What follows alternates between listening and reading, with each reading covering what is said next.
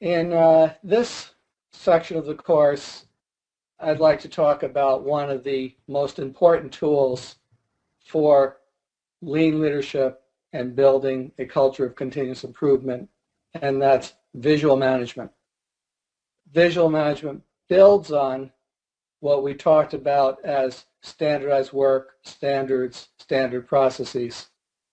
And we are trying to take what is often lifeless information that's stuck around the office, posters, and there's boards with information. And these are visuals, and sometimes people stop and read them, and then they go back to work.